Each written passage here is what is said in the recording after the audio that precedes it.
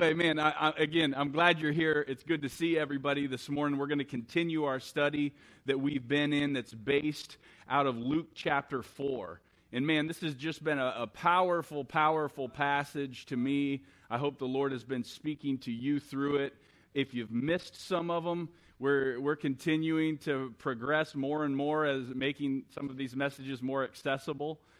We actually are on Spotify and streaming platforms now with just a couple messages, but we're working to getting them all on there. So we're getting there. So anyway, but if you've missed it, man, try to go back and listen if you would, and just see if the Lord doesn't speak to you through some of the things in Luke chapter 4, because we've seen that in Luke chapter 4 there's something pretty incredible that happens in this passage. Because in Luke chapter 4 we have recorded for us, this is the beginning of Jesus' earthly ministry.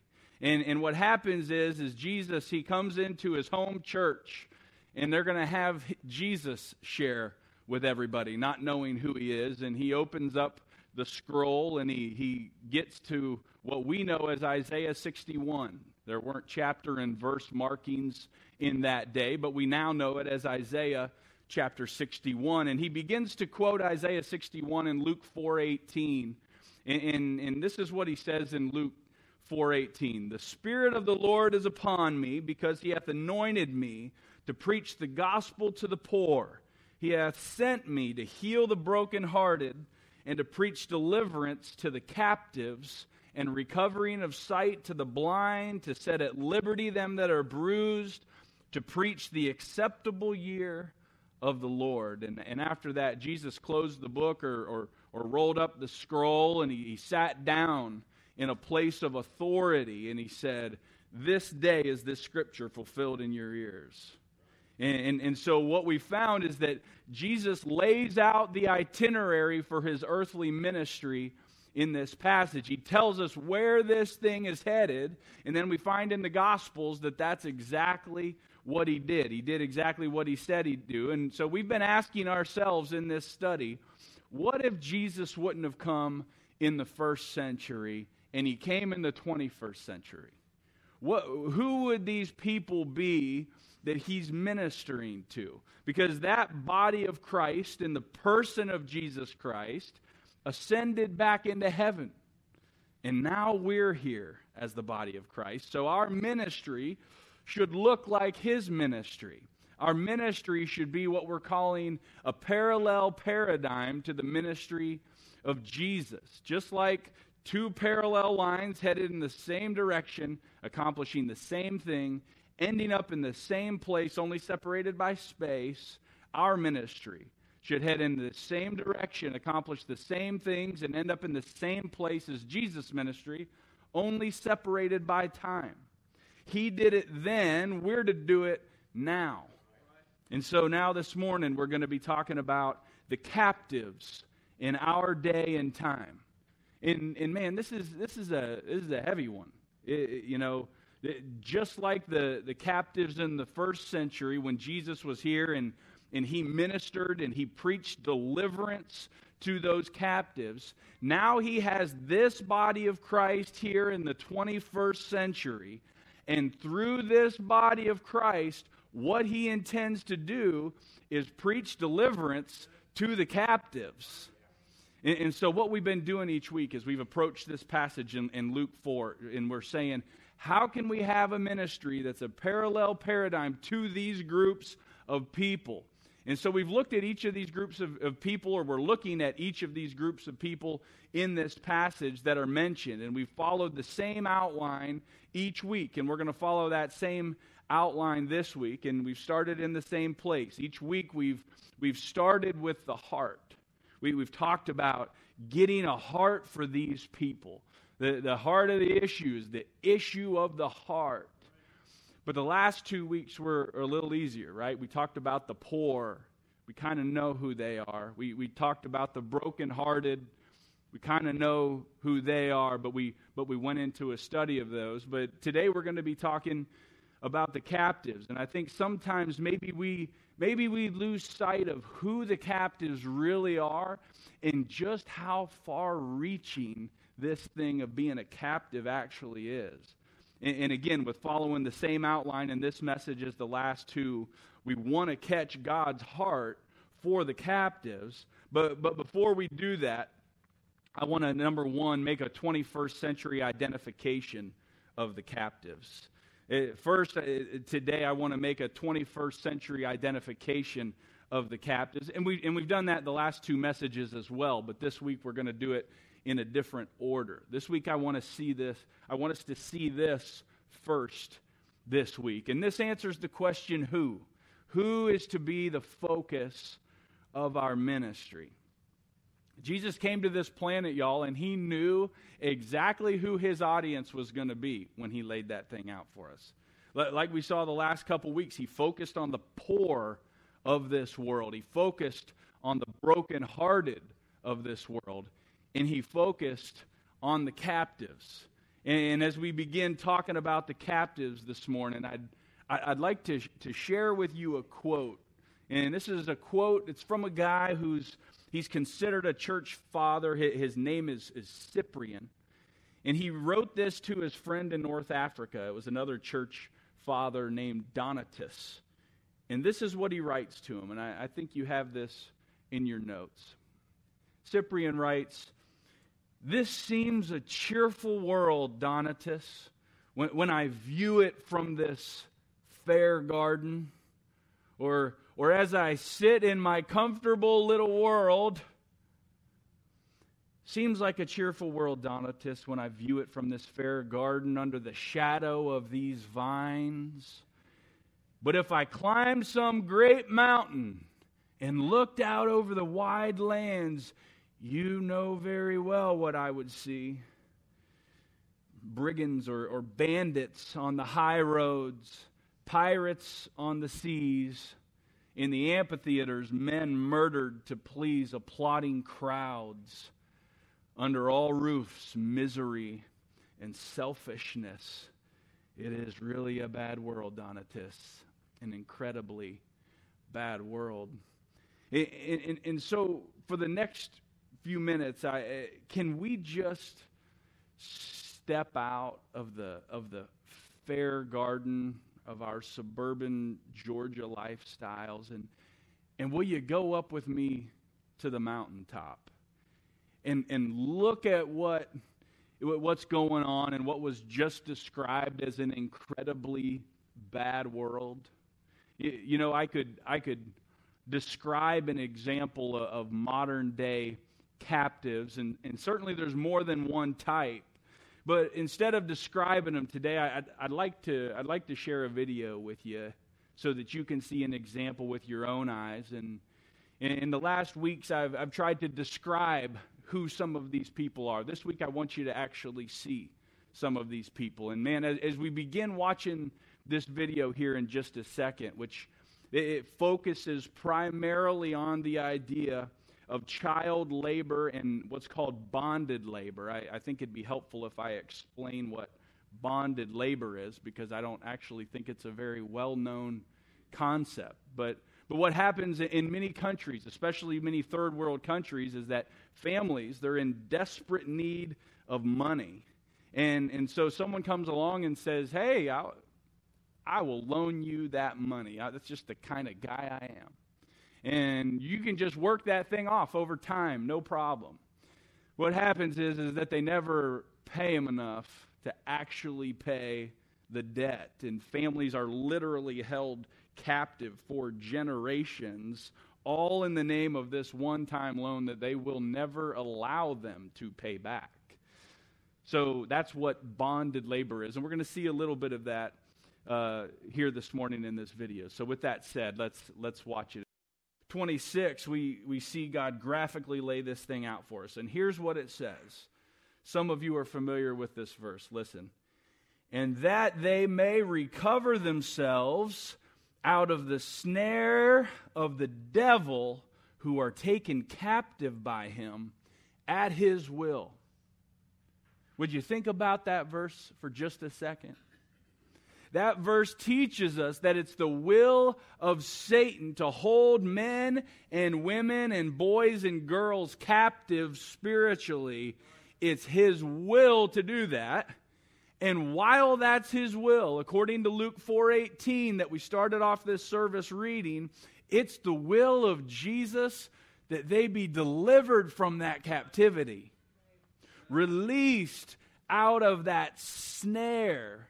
But look at how Satan holds these people captive in that verse. It says it's in the snare of the devil.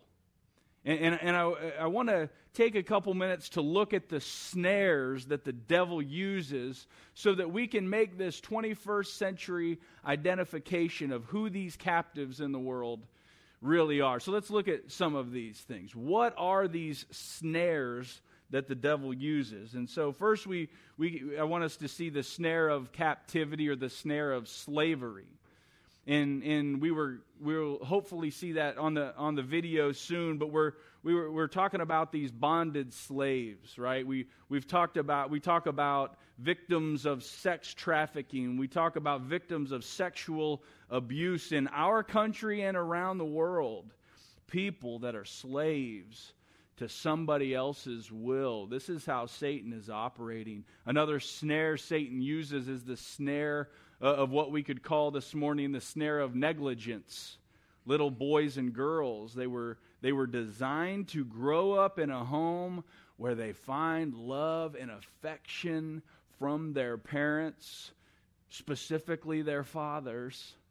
The Bible says that the glory of children are their fathers. And when the fathers mess that thing up and they're negligent of their responsibilities, Satan uses that thing as a snare. It leads some towards mental illness. It leads some towards prostitution, some issues with gender and sexuality, some into gang activity, and they're empty inside because of negligence. It's a snare. And we look at some of the people in those groups that I just mentioned, and we can tend to be repulsed by them. And we don't see that they're in a snare held captive by Satan at his will.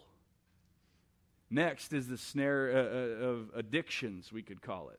The devil holds people captive to addictions, drugs and alcohol and pornography and many, many other things. We've got the snare of religion. You guys remember the Pharisees in the Bible, of course, because the Pharisees, they thought that they were more righteous than other people. They thought they were okay, and so they wouldn't come to Jesus. Then you've got the legalism part of this whole thing, right? People create a man-made, works-based system, and it's a snare that Satan uses to hold them captive. Then there's countless false systems of religion that just make people think that they're okay when they're really not. And Satan has them in a snare. And then next, the snare of money or the snare of economics. And this is an interesting dynamic at play, this snare that Satan uses here. There's two extremes with this thing. On one side, you've got absolute poverty, like a good portion of the world lives in. No money, no job, no food, no shelter. Most of us know nothing of that. We may have had hard times financially, but most of us know nothing of this extreme. Just trying to exist day by day. They're held captive in the snare of poverty or of economics. And then we've got the other extreme, and I think we may be a little more familiar with this side than we are with that side, and it's materialism. People that are held captive in a snare to comfort, to pleasure, to money, to self, to this world system. It's a trap. It's a snare. And we got to get out, y'all. And it holds most people in our day and age, in our country, it holds us captive. And because we're held captive by materialism, the rest of the world is held captive in slavery, in negligence, in addictions, and false religion. and poverty. And what we're trying to do this morning, and what I'm trying to get us to do, is to just get up on that mountaintop. Get out of that fair garden for a minute. Get on that mountaintop and look out over the world and see this thing globally. But not just globally. We want to see this thing locally too. Somehow we've got to get the spiritual eyes to see it. Jesus says to us Laodiceans, anoint your eyes with eye salve so you can see. There's something you're not seeing. So we can see that there are captives all around us.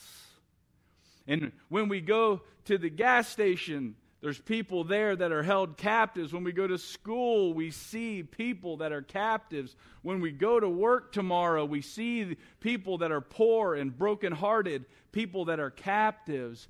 And because of who we are as the body of Christ, we're anointed with the Spirit of God, and with His filling, we seek to preach the gospel to the poor, to heal the brokenhearted, and to preach deliverance to the captives. And we've got to make a 21st century identification of who those people are so we can see it, because we're not seeing it. And then secondly, if we're going to have a ministry that's a parallel paradigm to the ministry of Jesus, we must capture God's heart for the captives. We must capture God's heart for the captives. That's number 2 in your study sheet. This answers the question, why? Why should I concern myself with the captives? And the reason we should concern ourselves with the captives is because that's where the heart of God is.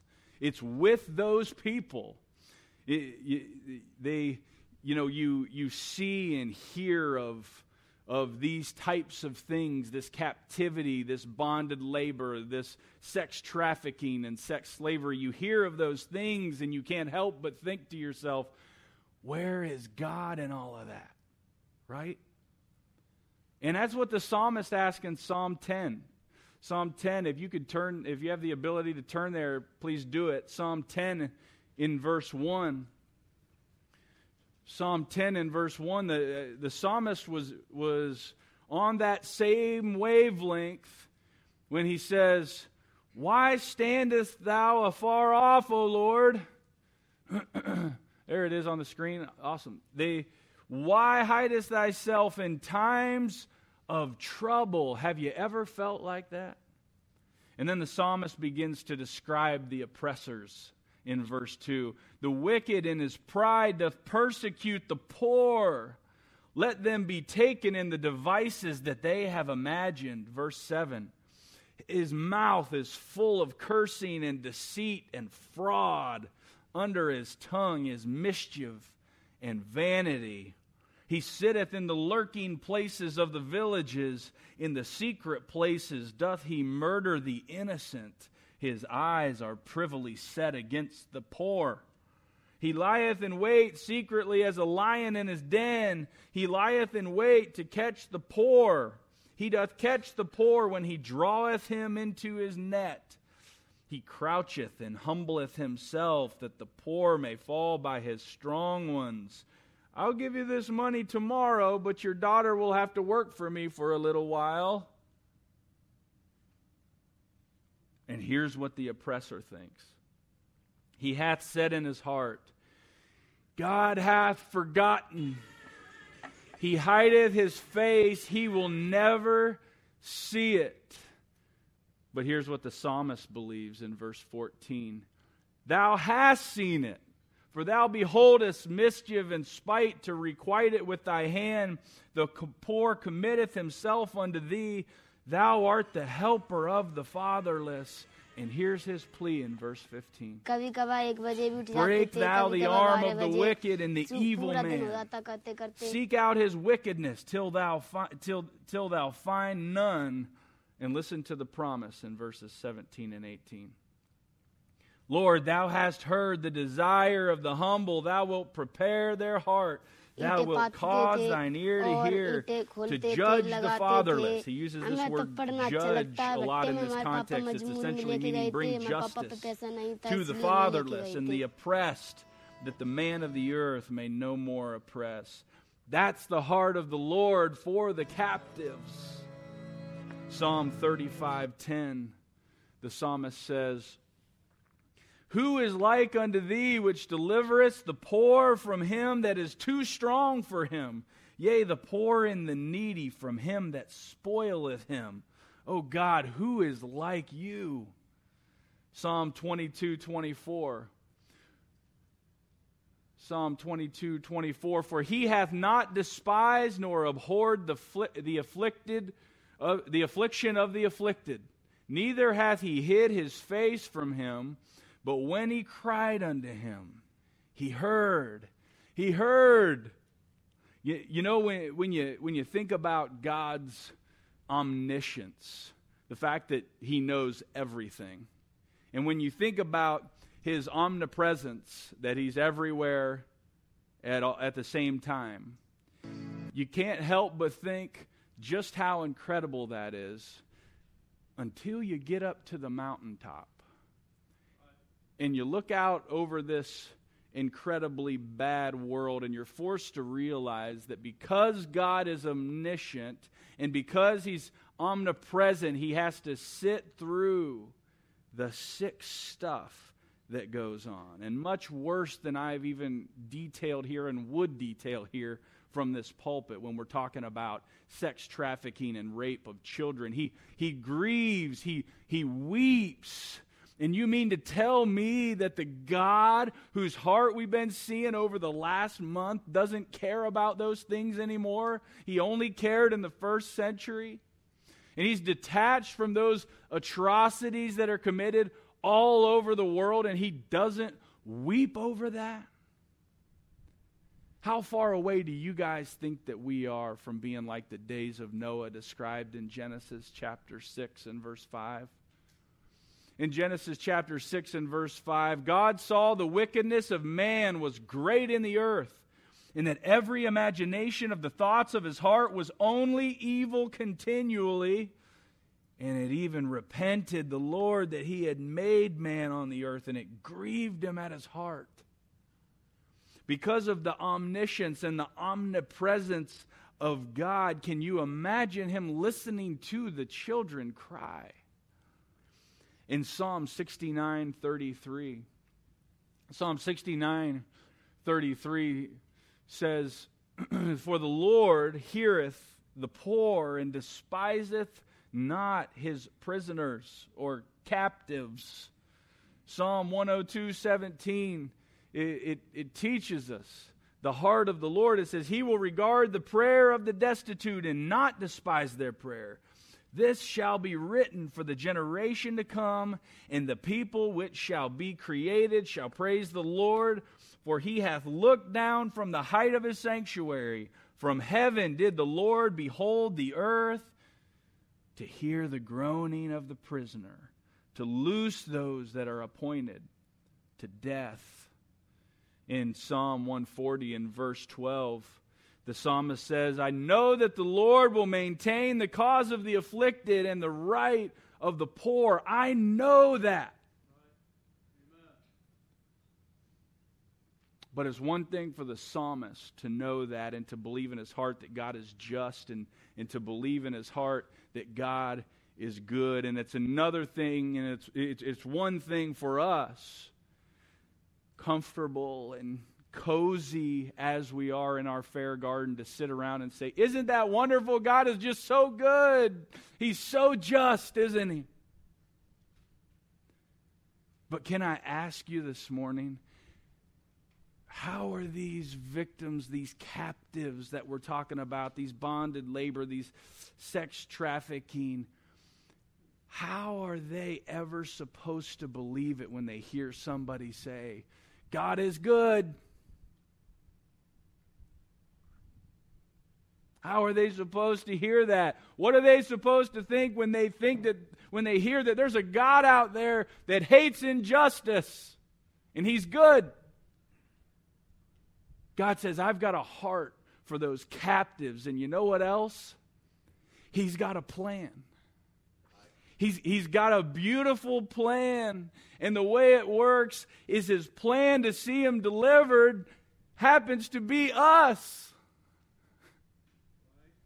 And do you know what plan B is?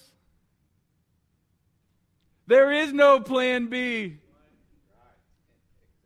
It's us. So what that tells us is if we're ever going to have a ministry that's a parallel paradigm to the Lord, we most definitely have to do number 3. That's develop a biblical attitude towards the captives. Develop a biblical attitude towards the captives. Did we get the volume working? It sounded like, okay, before I get into point 3, let's do that. Let's do that video now that it seems like we're up and running. You know, I think we all grew up on videos like that with Sarah McLachlan playing in the background, and I think as a result of that, I think we've kind of gotten numb to it. You know, it's kind of like that comes on the TV, turn it. You know, I don't want to see it. And this is obviously, man, this is a PG-rated version of what I can even show when I try to describe a 21st century example of captives, you know. And of course, it's just to show, and I wanted you to actually see it instead of me just describing it, because this is the type of stuff that goes on all over the place, y'all. And what I'm trying to get us to do is to see these people and to get a heart for the same people that Jesus had a heart for back in Luke chapter 4 and verse 18. Because the plan to reach these people, the plan is us. We're the plan. We are the body of Christ now. The other body ascended into heaven, and he gave us the same mission that he had. And now he looks at us and he says, they're to see my love through you now. Okay, so we had just gotten into number 3 on our outline. Develop a biblical attitude toward the captives. Develop a biblical attitude towards the captives. This answers the question, what? What is to be my attitude toward the captives? Now make sure you don't miss this.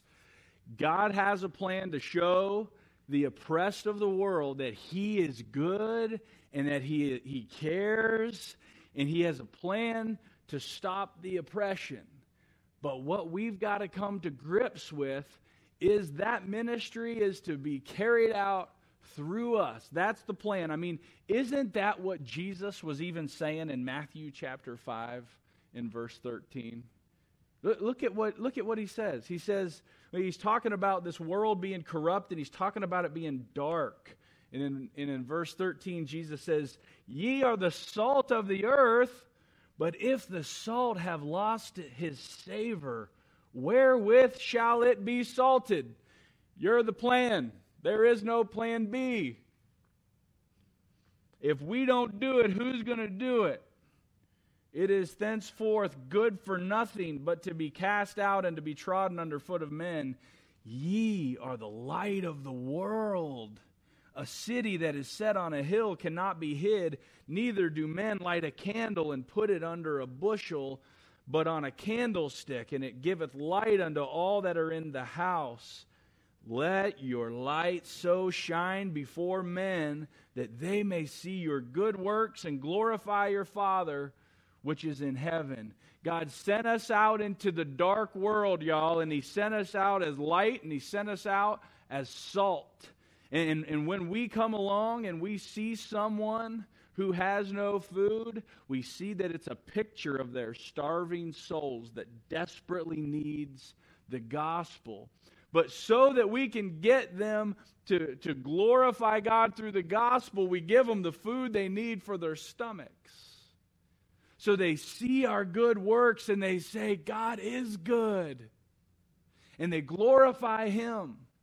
And when we go into this world that we've been commanded to go into all of, And there's never been a generation that was more equipped to go into all of it than this one right here from a transportation standpoint. We have over 1 billion people that don't have access to any medical care. And I don't mean that their insurance got hiked up and they can't afford it anymore.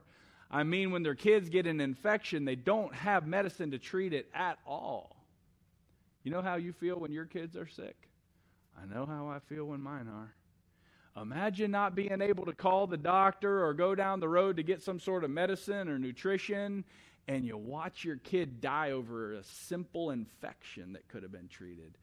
And we're sent to the world, and we bring them the medicine that they need so they can see our good works and understand what we mean when we say there's a good God out there and He loves you. And they believe it because they see Him work through His people. Maybe we do what we can to help people whose homes have been destroyed by natural disaster. And we seek to do what we can to provide them shelter. And we tell them about a good God who lives in people, who's living through us. And that's why we're here and we care. And they see our good works and they glorify our Father in heaven. And I know, man, this is heavy stuff, y'all. I know it has been weighing on me. It's a whole lot better in the fair garden.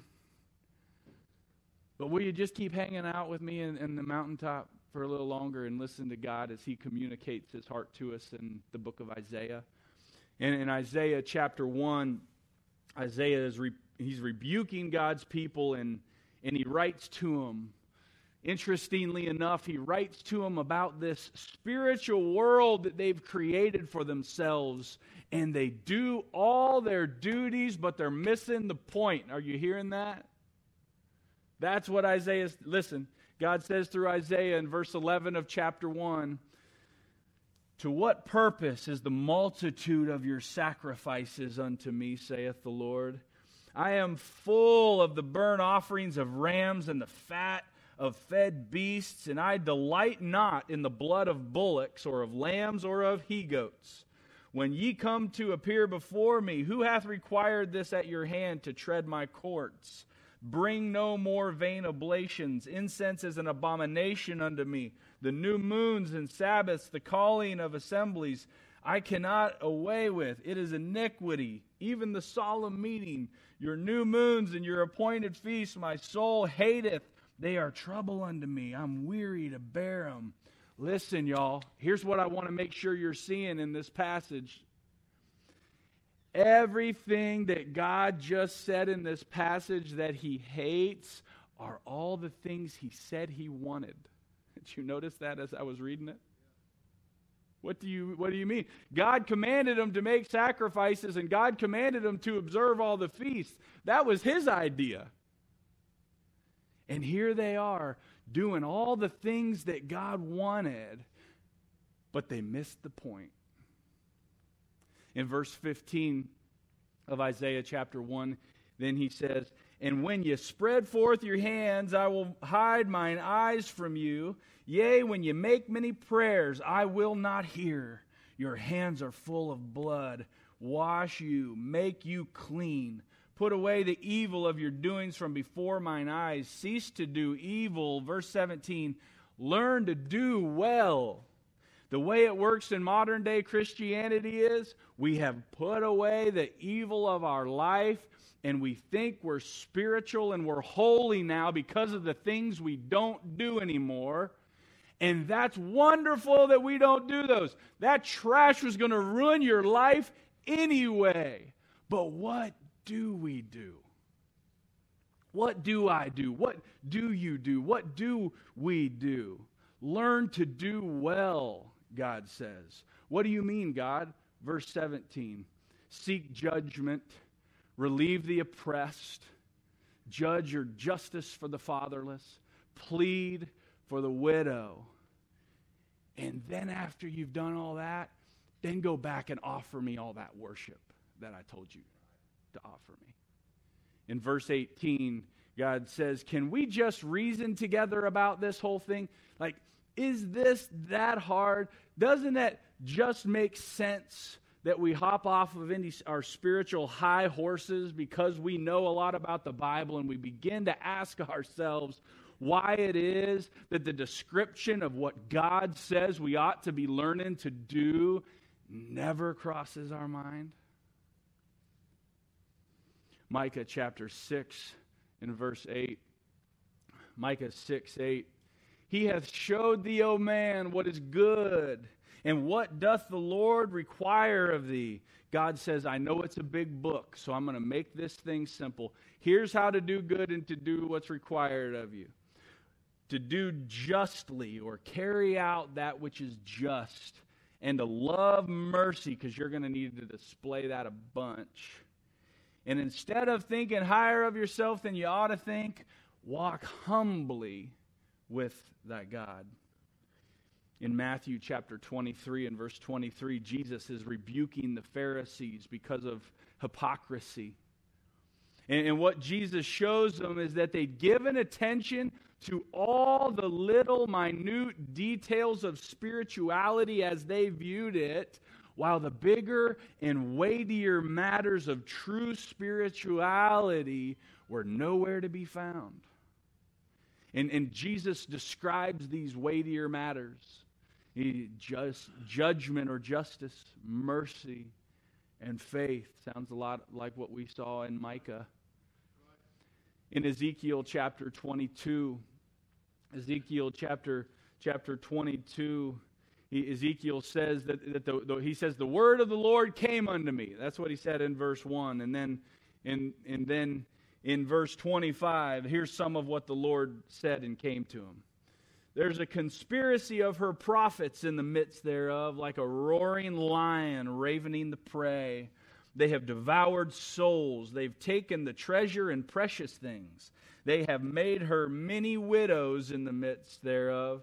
He comes down to verse 29, Ezekiel 22:29, and he says, the people of the land have used oppression and exercised robbery and have vexed the poor and the needy. Yea, they have oppressed the stranger wrongfully. And listen to what God says in verse 30. And I sought for a man among them that should make up the hedge. In other words, that would be the defense of the oppressed of this world and stand in the gap for me in the land, that I should not destroy it. But would you listen? But I found none. And I wonder if God looks down at us in the midst of the world that we're living in this day and age, and he looks for an individual, or he looks for a body of believers that'll make up the hedge, that'll be the defense, that'll stand in the gap. You just wonder if God doesn't look down and just say, I can't find anybody. I can't find any church that'll take the focus off of self long enough to stand in the gap. Maybe it's the same way in our day as it was in Solomon's. In Ecclesiastes chapter 4 and verse 1, Solomon says, so I returned and I considered all the oppressions that are done under the sun. And we've only considered a few of them this morning. And I behold the tears of such as were oppressed, and they had no comforter. And on the side of their oppressors there was power, but they, the oppressed, had no comforter. But there's good news. God has a plan for the oppressed of the world. God is saying, I want to use you. But you know what? We don't really typically view that as really good news, do we? Not me. That sounds a little inconvenient. I'm pretty busy right now. Not me. I don't even have the gifting for that. What gifts? We're just talking about heart. What gifts are necessary to see the affliction and the oppression in the world and see the captives of the world and actually care? What gift do you need for that? If we're going to have a ministry that's a parallel paradigm to the ministry of Jesus, we must make a 21st century identification of who they are, see that they're all around us locally and globally, and we've got a responsibility for both, but we also need to capture Jesus' heart. We need to develop a biblical attitude and understand that his plan is us, and then lastly, we need to follow Jesus' example in ministering to the captives. Number 4, we need to follow Jesus' example in ministering to the captives. This answers the question, how? How are we to carry out this ministry? In letter A, like Jesus, we must be passionate against evil and yet compassionate toward its victims. We must be passionate against evil and yet compassionate toward its victims. It's one thing to sit back and look at the issue, let's just say, look at the issue of AIDS around the world. It's easy to look back at that thing and say, man, if they just behaved themselves, that wouldn't happen. When the reality is if we grew up the same way that these people grew up in these third world countries, there'd be a lot of us that have AIDS too.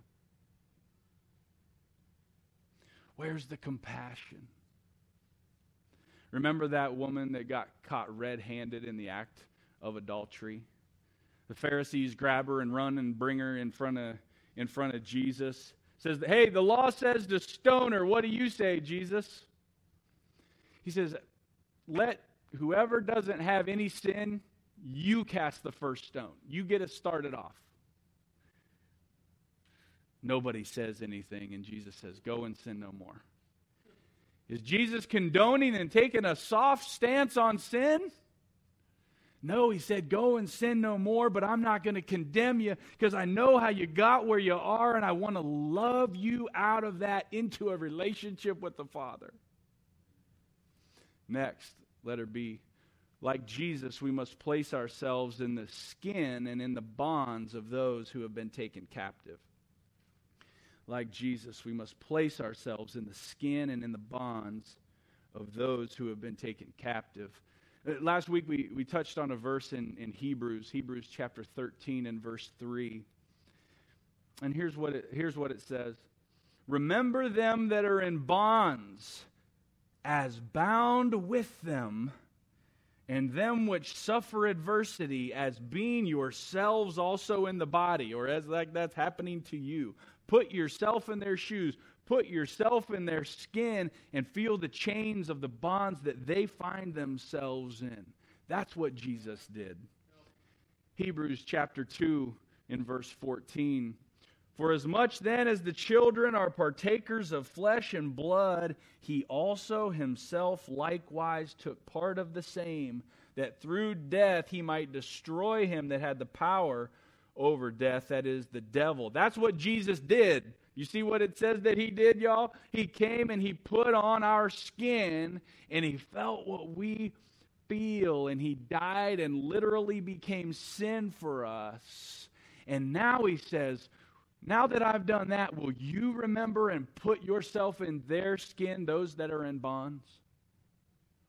If you are one of those kids in that video today and you're in America and you have the ability to possibly do something, how long would you want people to remember? Would you want them to get it to the point where they put themselves in your skin and felt the bonds that hold you captive? Letter C. Like Jesus, we must allow our Father to use us to be the answers to the cries of children, women, and families who are being held in bondage. Like Jesus, we must allow our Father to use us to be answers to the cries of children, women, and families who are being held in bondage. That's why Jesus came. He says, that's why I've been anointed. That's why he sent me to preach deliverance to the captives. And you can watch all through Jesus' ministry, and they cry out, and Jesus answers the prayer. And listen, y'all, God wants to use us in our surrounding counties to reach people that are crying out for something that they don't even know what they're crying out about.